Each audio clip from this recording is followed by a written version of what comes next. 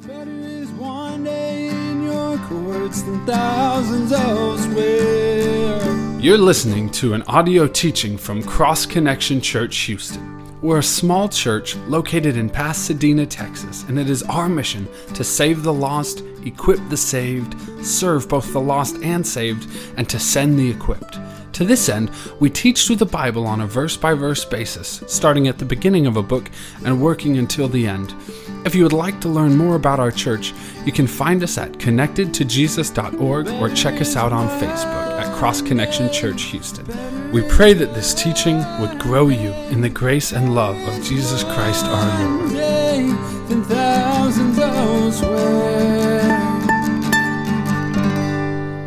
Well, last week we started our third section in the book of Exodus, which focuses on the call of Moses and his second 40 years in Midian. So his first 40 years are in Egypt, his second 40 years in Midian, and he ends his first 40 years by killing an Egyptian, and he flees Egypt because the Pharaoh wants to kill him since he killed that Egyptian. And he goes to Midian, and as he gets there, he's at a well, and there's these 7 daughters there, and he helps them get water, and their dad's all excited about it, and he comes and he meets this man named Jethro, and Jethro says, "Hey, you can live with me, you can live with my family." Jethro gives him his daughter, Zipporah. They get married. They have a son named Gershom, and then he starts working for Jethro. He's a shepherd for Jethro. He's watching his flocks, and he's doing this for 40 years. So he has 40 years in Egypt, and now he's a shepherd for 40 years. And during this time, God's been working in him and changing him. And we've been seeing the changes because in Egypt, he thought, you know what, I'm the deliverer. I can do this. I can handle this. I'm going to kill this Egyptian. The people are going to recognize that I'm God's deliverer. And, he tried in his own strength and power to do what only God could do through him. And now he's gone to Midian. He's just a lowly shepherd. He was a prince of Egypt, and he's been humbled, and he has a very different perspective of himself. And he's, tending sheep, and all of a sudden he sees this bush.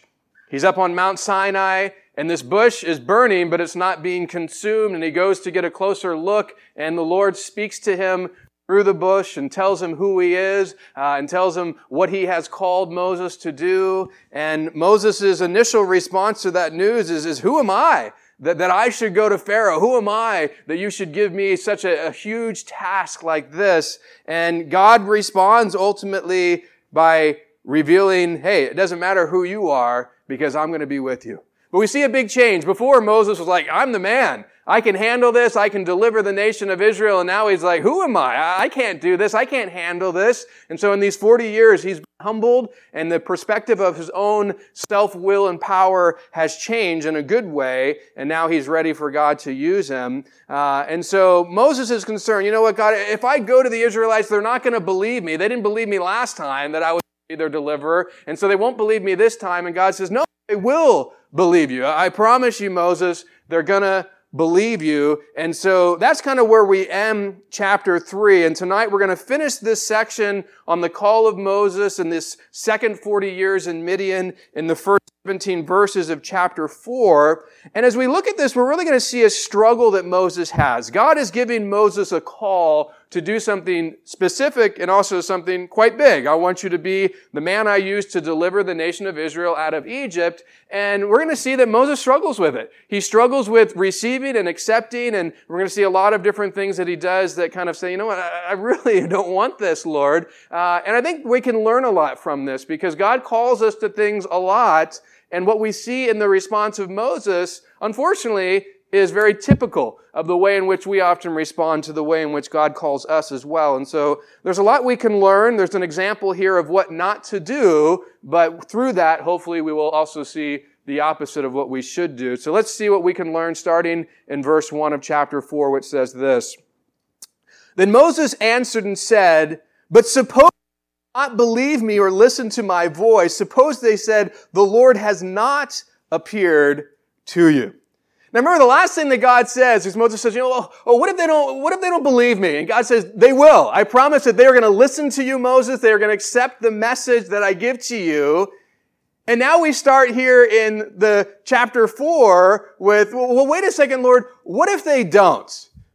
What Moses is ultimately saying is, what if you're wrong? But Lord, what if what you said isn't true? I know you told me that they'll listen to me, but what if they don't listen to me? What if they don't accept me like you said that they would? And so Moses is really struggling with this reality here of trusting the Lord. And this is something that, he's dealing with. He doesn't really trust that what God says and what God promises will actually happen. And, David Guzik wrote, "It was good when Moses had no confidence in the flesh, but it was bad that he lacked confidence in God.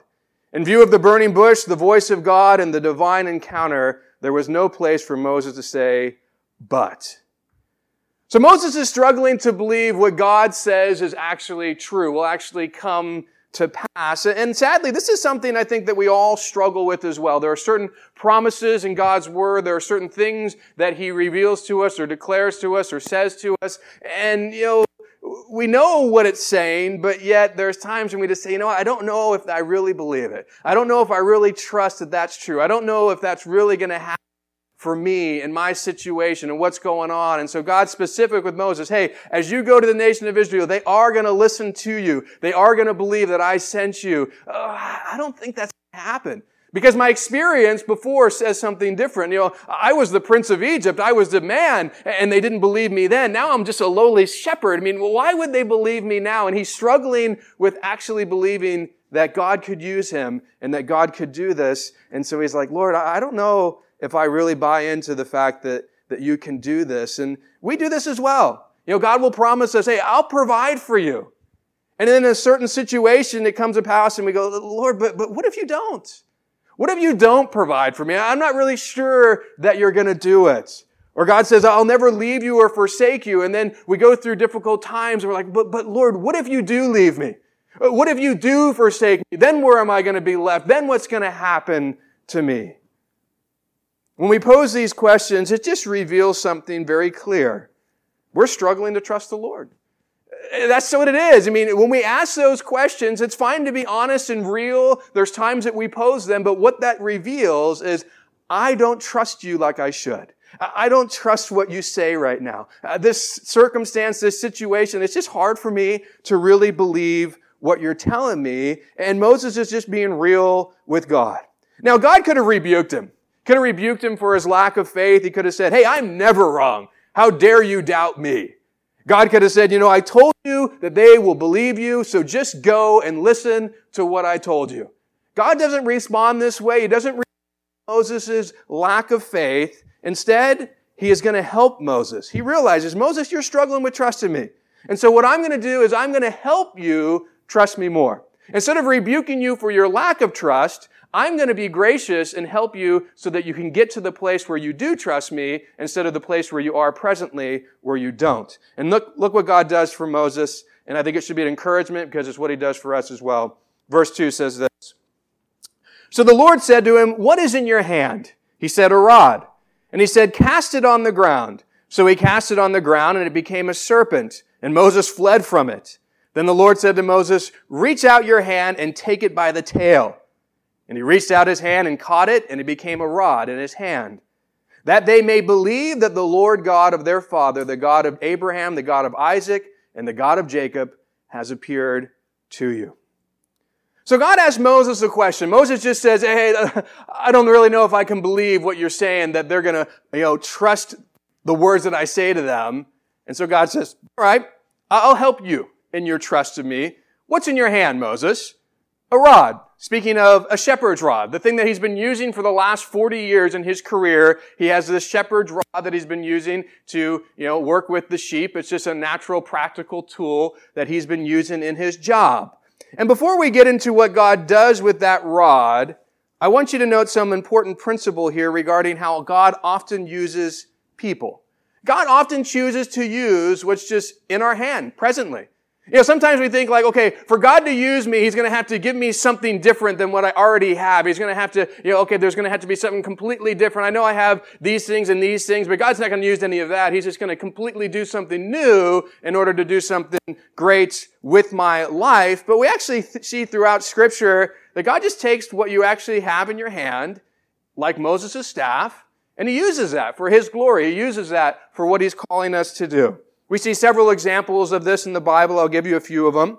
The judge Shamgar was a judge, and notice how God uses what's just in Shamgar's natural use on a daily occurrence in Judges 3:31. He says, "After him was Shamgar, the son of Anath, who killed 600 men of the Philistines with an ox goad, and he also delivered Israel." Now, if you're going to fight a battle and you're going to fight 600 guys, get a sword, get a spear, get a real weapon. But what does God use? He uses what was in this guy's hand. He was a farmer.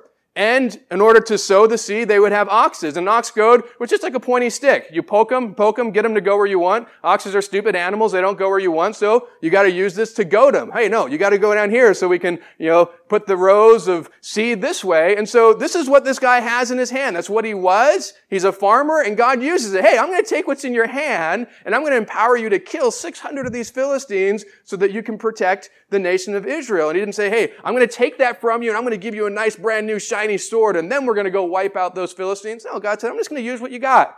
And I can take that, and I can do great things through it. Probably the most famous example is the example in David's hand. 1 Samuel 17:49. Then David put in his hand in his bag and took out a stone, and he slung it and struck the Philistine in his forehead. So the stone sank into his forehead, and he fell on his face to the earth. David was a shepherd, and as a shepherd, he protected sheep. He protected it from lions. He protected it from bears with what? A slingshot. And so as he comes to fight Goliath, remember he even put on Saul's armor, and it was too big and it was too heavy, and he had Saul's shield and Saul's sword and the thing that you would think, hey, that's what you're going to go into battle with. And God's, no, I'm just going to use what's in your hand naturally, David. You're a shepherd and you got a slingshot. Let's go out with that. Slingshot, stone, we know the story, hits Goliath in the head, boom, he's dead. Another example is in the life of Jesus. John 6:9, we see a small boy has something that Jesus uses in an amazing way.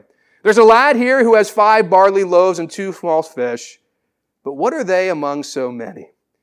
See, in this portion of the scripture, the disciples don't think Jesus can use what's in this little boy's hand. I mean, yeah, he's got his lunch. He's got loaves of bread and some little fish, but what can that do among all these thousands of people who are hungry? And God says, hey, I'm going to use what's in this little boy's hand to feed all these people. So with all these things, we see this regular example of God taking what's in our hands. Maybe it's a computer, maybe it's a keyboard, maybe it's a hammer, whatever tool that we're regularly using in our work and our job. And God says, I'm going to take this and I'm going to use this for my glory to work in the field that you're already in. And here in chapter 4, God uses what's in Moses' hand, the shepherd's rod. And God's going to do some amazing things as we look at the next several chapters with this rod. But here he does some things just for Moses' sake. Moses, you need to see some stuff because you're struggling to trust in me. So here's the first thing I want you to do, Moses. Throw that rod on the ground. Okay. He probably just expecting the rod just to hit the ground, doesn't know what to expect. And boom, the rod turns into a snake. And right away, he does what most of us would do. He flees from that thing because, that would be quite freaky. You throw this rod down and boom, there's a snake and what is going on here? So he runs away. He doesn't want to get bit by the snake. But then God asks Moses to do something that's actually going to build trust because Moses is struggling trusting God. And notice what God asks Moses to do. Pick the snake up by the tail. Now, if you ever worked with snakes, that's the last place you want to pick a snake up by. You want to get them behind the head so they can't bite you. You grab them by the tail, they can just swing rack around. You. So, this is all right, grab this snake by the tail, Moses. What? We already know he's afraid of him. He fled from him. And so now this is a step of faith, a step of trusting the Lord. All right, Lord, you made this snake. I'm going to come. And Moses does it. He grabs the snake by the tail and all of a sudden, boom, it's a rod again. And so this is the first sign that God gives. But notice it's for a specific purpose because he's answering this question. Moses struggles with trust. Lord, but what if what you're saying isn't true? What if the Israelites don't listen to me? I don't know if I can trust you. And so God says, hey, notice what he tells Moses. Verse 5, that they may believe that the Lord, their fathers, the God of Abraham, the God of Isaac, and the God of Jacob has appeared to you. Moses, this sign's for you. When they see it, they're going to believe. Trust it. I mean, look at what you just saw. You just saw a staff turn into a snake and then back to a staff. I can do the miraculous. And this was to help Moses get to a place of, I don't know if I can trust you, Lord, to a place of, all right, I know that you can do what you say you will do. And you would think, this is all I need, man. I mean, for us, if we saw a stick turn into a snake and back to a stick again, I mean, I'm sure we'd be like, whoa, Lord, you can do crazy things. All right, I'm going to do what you tell me to do, but God's not done. And I think God recognizes that Moses has got some issues with trust. And so he's like, I'm going to give you even more than this, Moses. And so he continues with it. Verse 6. Furthermore, the Lord said to him, now put your hand in your bosom. And he put his hand in his bosom, and when he took it out, behold, his hand was leprous like snow. And he said, put your hand in your bosom again. So he put his hand in his bosom again and drew it out of his bosom, and behold, it was restored like his other flesh. Then it will be, if they do not believe you, nor heed the message of the first sign, that they may believe the message of the latter sign. And it shall be, if they do not believe either two signs, or listen to your voice, that you shall take water from the river and pour it on the dry land. The water which you take from the river will become blood on the dry land. So first God tells him, throw the stick down, it turns into a snake, pick it up, it turns back into a rod. Now he says, put your hand in your bosom. Put your hand ultimately on your chest, in your shirt there, pull it out. And I'm sure that was a pretty freaky thing. He pulls it out, and all of a sudden it says his hand is leprous, white as snow. It's just completely full of leprosy. And at that time, this is one of the scariest, worst possible diseases he gets. So that would have been scary in itself. Like, what is going on? And then God said, okay, put it back in. And now pull it out. And it's just all back to normal. His hand's, restored. And so God tells him, hey, now I want you to realize something, Moses. This is for you again. Notice verse 8. Then it will be, if they do not believe you, as in the words that you speak to them, nor heed the first sign of the stick turning into a snake, they will believe the message of the latter sign. So God's saying, hey, I got two signs for you, Moses. You're going to come and you're going to speak to them. And if they're not willing to believe that I sent you, then fine. Throw down your staff. It's going to turn into a serpent. And most people are going to be like, whoa, God did send you. And if they're still stubborn ones, put your hand in your shirt and pull it back out and show them how leprous it is, and then do it again and show them it clean. And then, a majority are going to believe that. But if there's still some stubborn ones, the Lord says that there's another thing that I want you to do. For those who won't listen to you, or the first sign, or the second sign, there's going to be a third one. And this one, verse 9. And it shall be, if they do not believe even these two signs or listen to your voice, that you shall take water from the river and pour it on the dry land. The water which you take from the river will become blood on the dry land. Now, we read this, sometimes we think of Moses turning the water into blood. But this is actually totally different than that, because that's something that does happen and then is, changed. This doesn't change.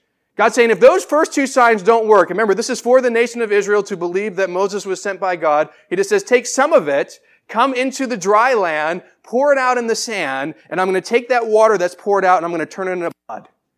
But notice the other two miracles, there are miracles where they're transformed back.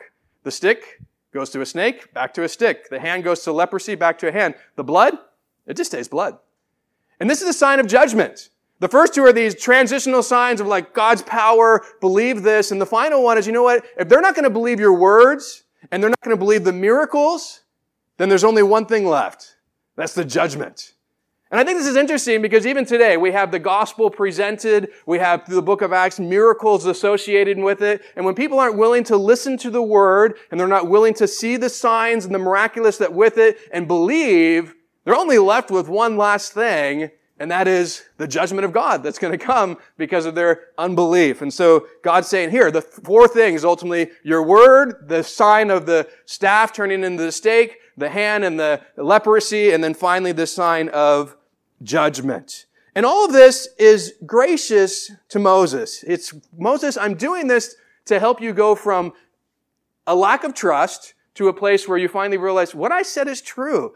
I will work so that the nation of Israel believes that I truly did send you. Trust me. And so now this will hopefully help Moses with this. I'm giving you these signs so that you'll trust me. And this is something that we've seen throughout Scripture of people who are in Moses' shoes. Lord, I want to trust you, but I don't, and I need a sign.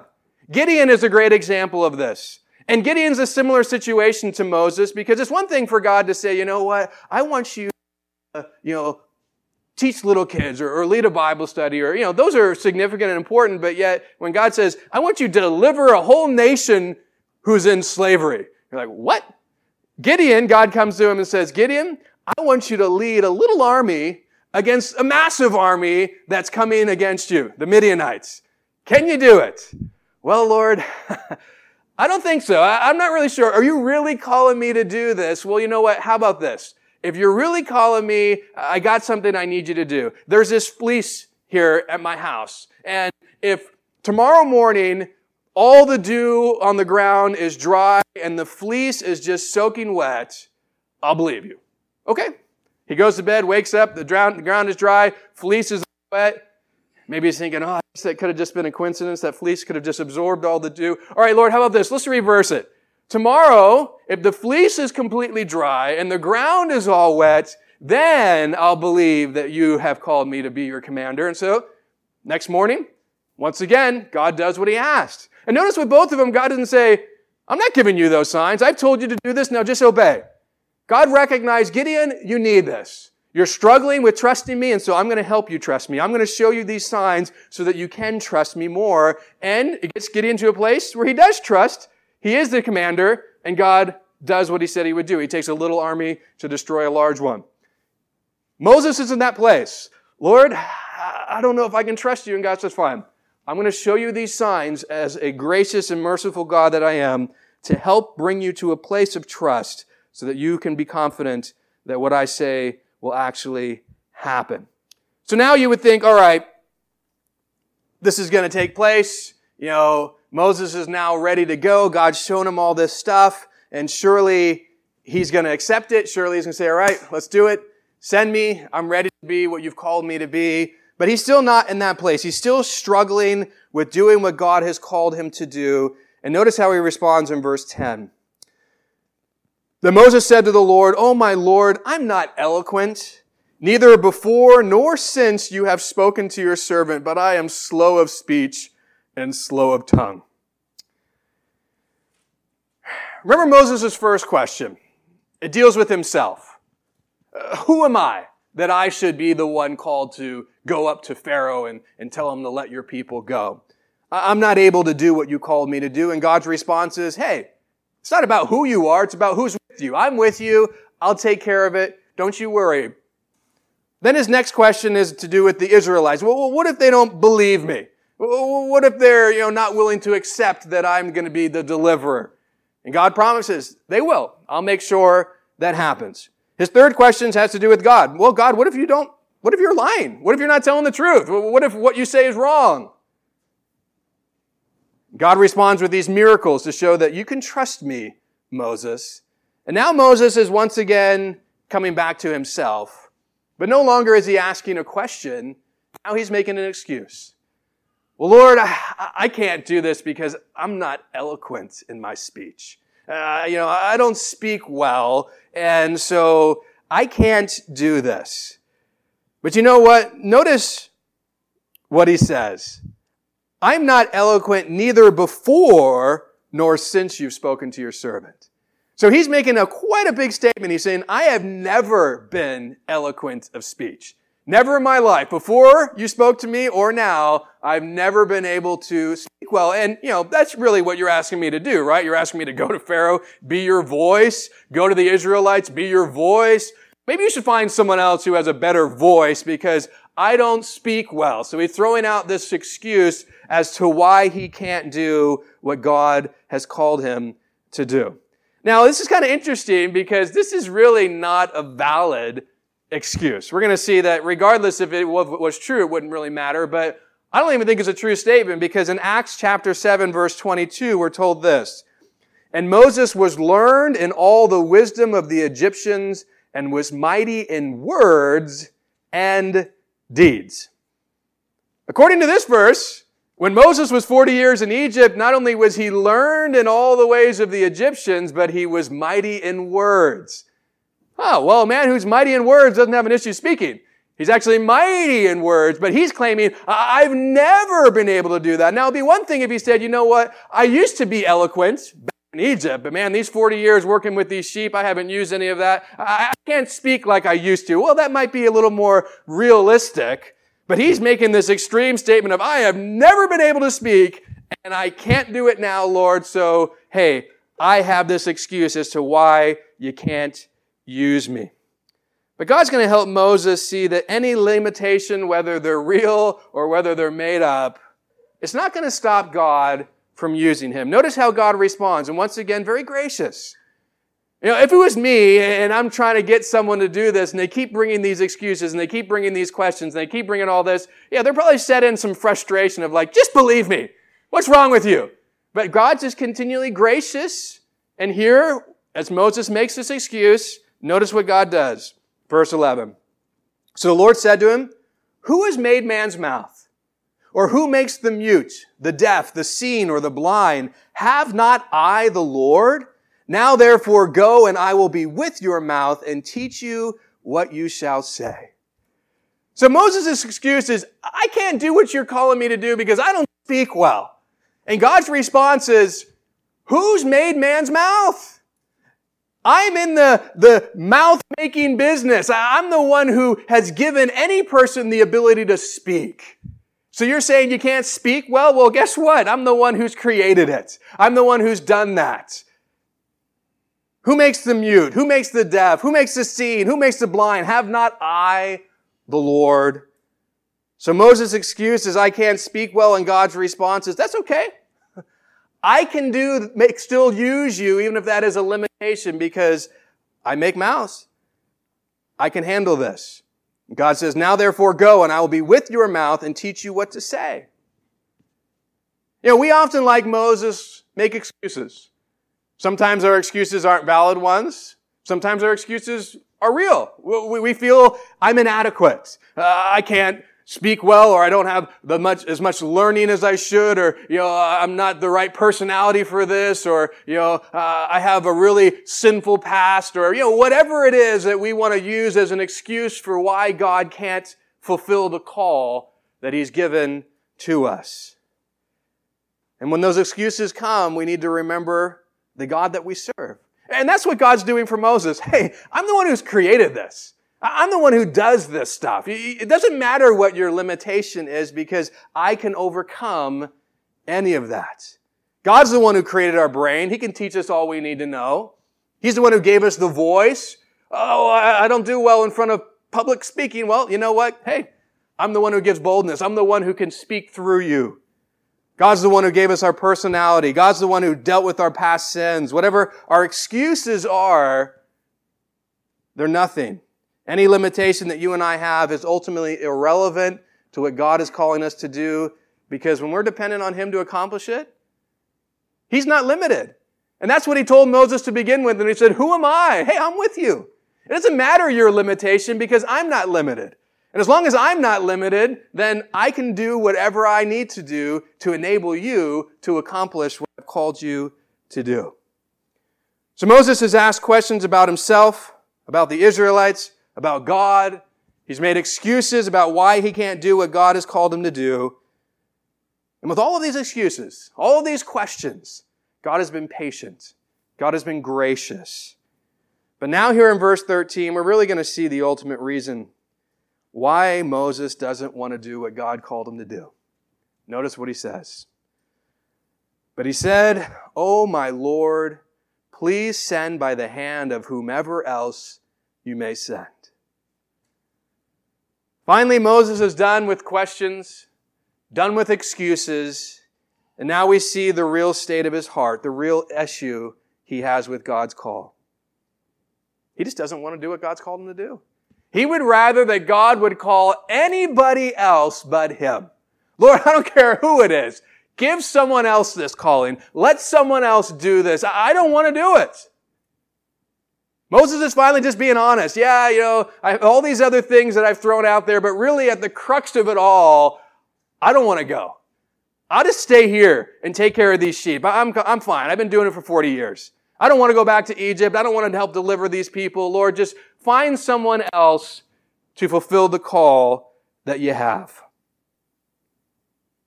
So ultimately, Moses' problem isn't a lack of ability as he claimed It's a lack of willingness. Moses was using questions, he was using excuses to get out of doing something he really wasn't willing to do in the first place. Benjamin Franklin said, "It's common for men to give pretend reasons instead of one real one." I think that's so often the way we are. We give pretend reasons like Moses is. Pretend reasons for why we can't do something. Pretend reasons for, excuses or whatever it is, instead of just being real. Here's the real reason. Here's why I really don't want to do this. And now we're getting to the real reason of Moses. The real reason is he's just not willing. And sadly, that's the real reason for many of us. Oftentimes, we make excuses, we throw out a bunch of questions, but at the end of the day, it's just like, Lord, I just don't want to. That's what it is. I know you've called me to be this, person, this husband, this wife, this father, this mother, this coworker. I know you've called me to love my enemies. I know you called me to do different things, but at the end of the day, I just don't want to. I don't like this person, and I don't want to forgive them, or I don't want to love them, or I don't want to do what you've told me to do, and I can put out excuses, and I can throw out, well, this is why I'm too weak in this area, and that's why I can't, or what if you don't give me the strength? But at the end of the day, the real reality is, I don't want to. I'm not willing to. That's a very bad place for us to be. Notice how God responds to Moses' unwillingness. And think about all the responses that he's had so far to Moses. Verse 14. So the anger of the Lord was kindled against Moses, and he said, "Is not Aaron the Levite your brother? I know that he can speak well. And look, he is also coming out to meet you. When he sees you, he will be glad in his heart. Now you shall speak to him and put the words in his mouth, and I will be with your mouth and with his mouth, and I will teach you what you shall do. So he shall be your spokesman to the people, and he himself shall be as a mouth for you, and you shall be to him as God. And you shall take this rod in your hand, with which you shall do the signs." Notice this, when Moses reveals his unwillingness by saying, "Lord, just use someone else. Anyone else. It's fine with me. I just don't want to do it." It causes the anger of God to be kindled against him. Now this is interesting because God wasn't angry when Moses said, "Who am I?" I mean, God, come on. Who am I to do what you've called me to do? God didn't get angry at that. God didn't get angry when Moses says, well, who should I say sent me? And, will they actually believe me?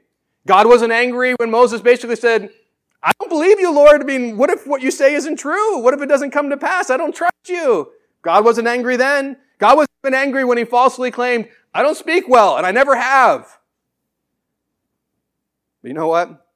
God was angry when Moses was just plain unwilling to do what God called him to do.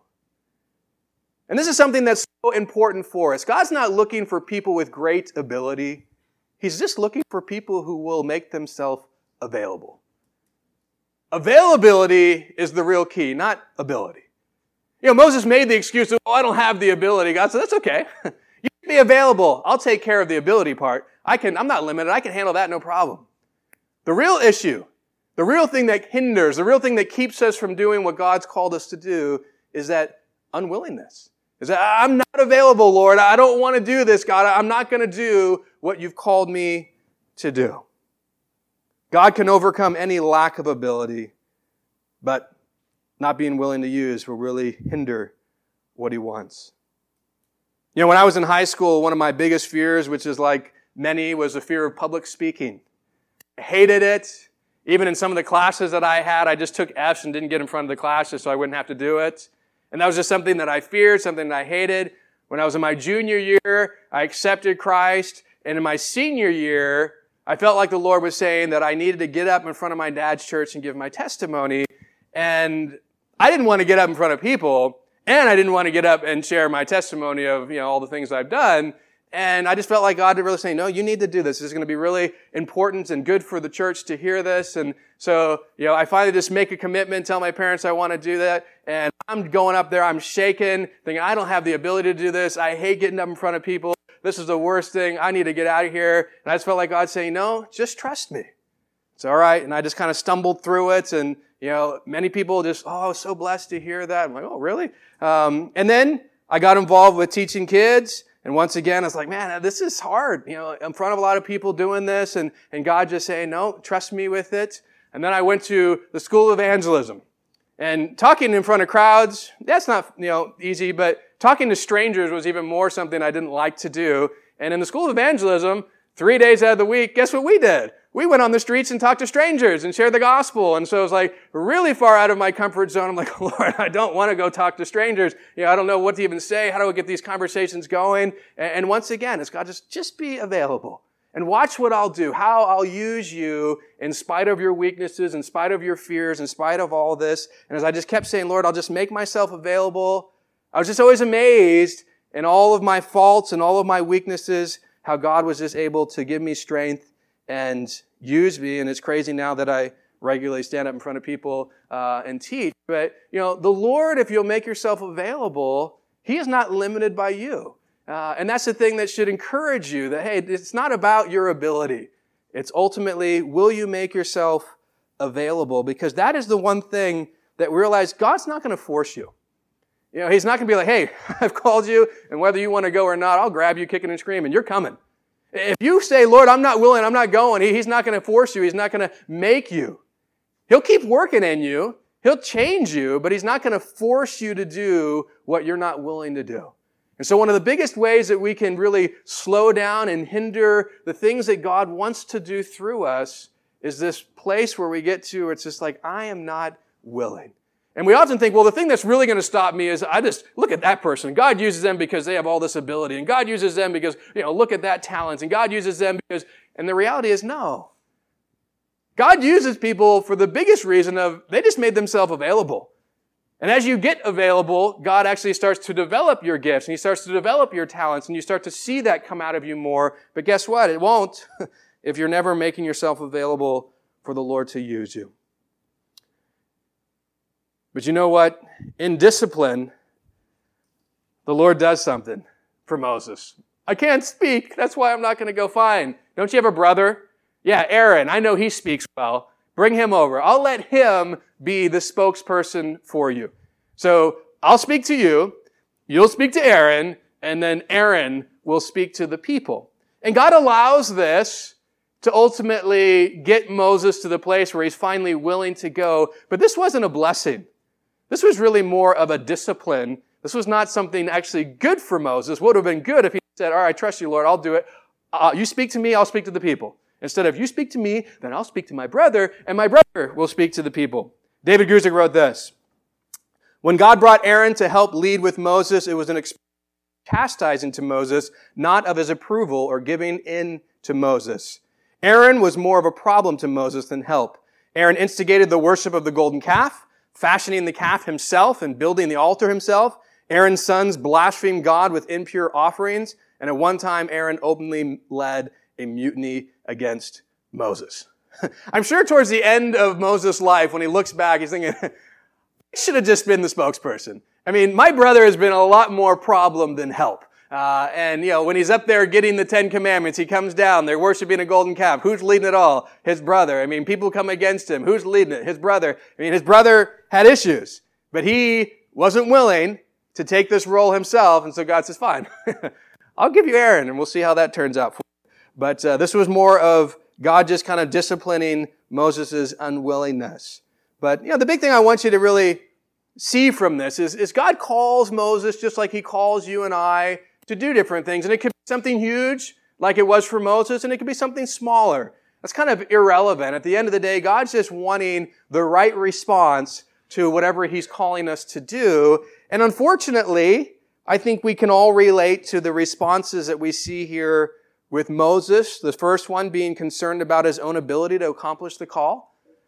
We struggle with that. Lord, am I able? Well, the answer is it doesn't matter. God is. Just trust Him.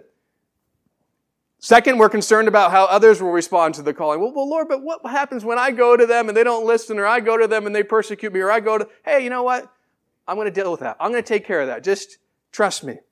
Concerned with whether we can trust God. This is the big issue. But what if you're wrong, God? What if you're not going to provide for me? What if you're not going to do this? What if it doesn't work out the way you say? Well, God then oftentimes helps us, works with us, shows us signs that we truly can trust Him. And then sometimes we just throw out those excuses. Lord, I can't do it. I mean, look at this, look at that. There's no way you could use me. And all of them, sadly, sometimes lead to the worst thing of all. Just find someone else. You'd be so much better off. I mean, look at so-and-so. I mean, they're way more spiritual than me. Or this person would be a much better fit for this. And I'll just do what I'm doing. And you know what? I'm not willing. And that's the place where God then is going to start disciplining, because that's the place where He gets angry. I can deal with everything else, but your unwillingness, that's the one area that I'm really going to have to work on you, because God wants us in that place where we just make ourselves available and trust Him. 1 Thessalonians 5:24 says, He who calls you is faithful, who also will do it. And I think this is something we need to remember. When God calls you, when He calls me, He is faithful. And we struggle with believing that sometimes. And the other thing we need to remember, He will do it. He who's begun a good work in you will complete it. We got to believe that. We got to trust that. God is able. God is capable. All He needs from me, all He needs from you is to say, like Isaiah, here I am, send me. I'm available. It might be big. It might be overwhelming. I might have no clue how you're going to do it, Lord, but I know that You are powerful even when I am weak. You are wise even when I'm foolish. And so I'm just going to trust You and watch You work. And the great thing is, pretty much every single person in Scripture, we see this pattern of God using the weak, the foolish, people that you would think, well, they have no business being used like that. Well, it's not because of them. It's because God is so great. God is so powerful, and He can do that with you and with me as well.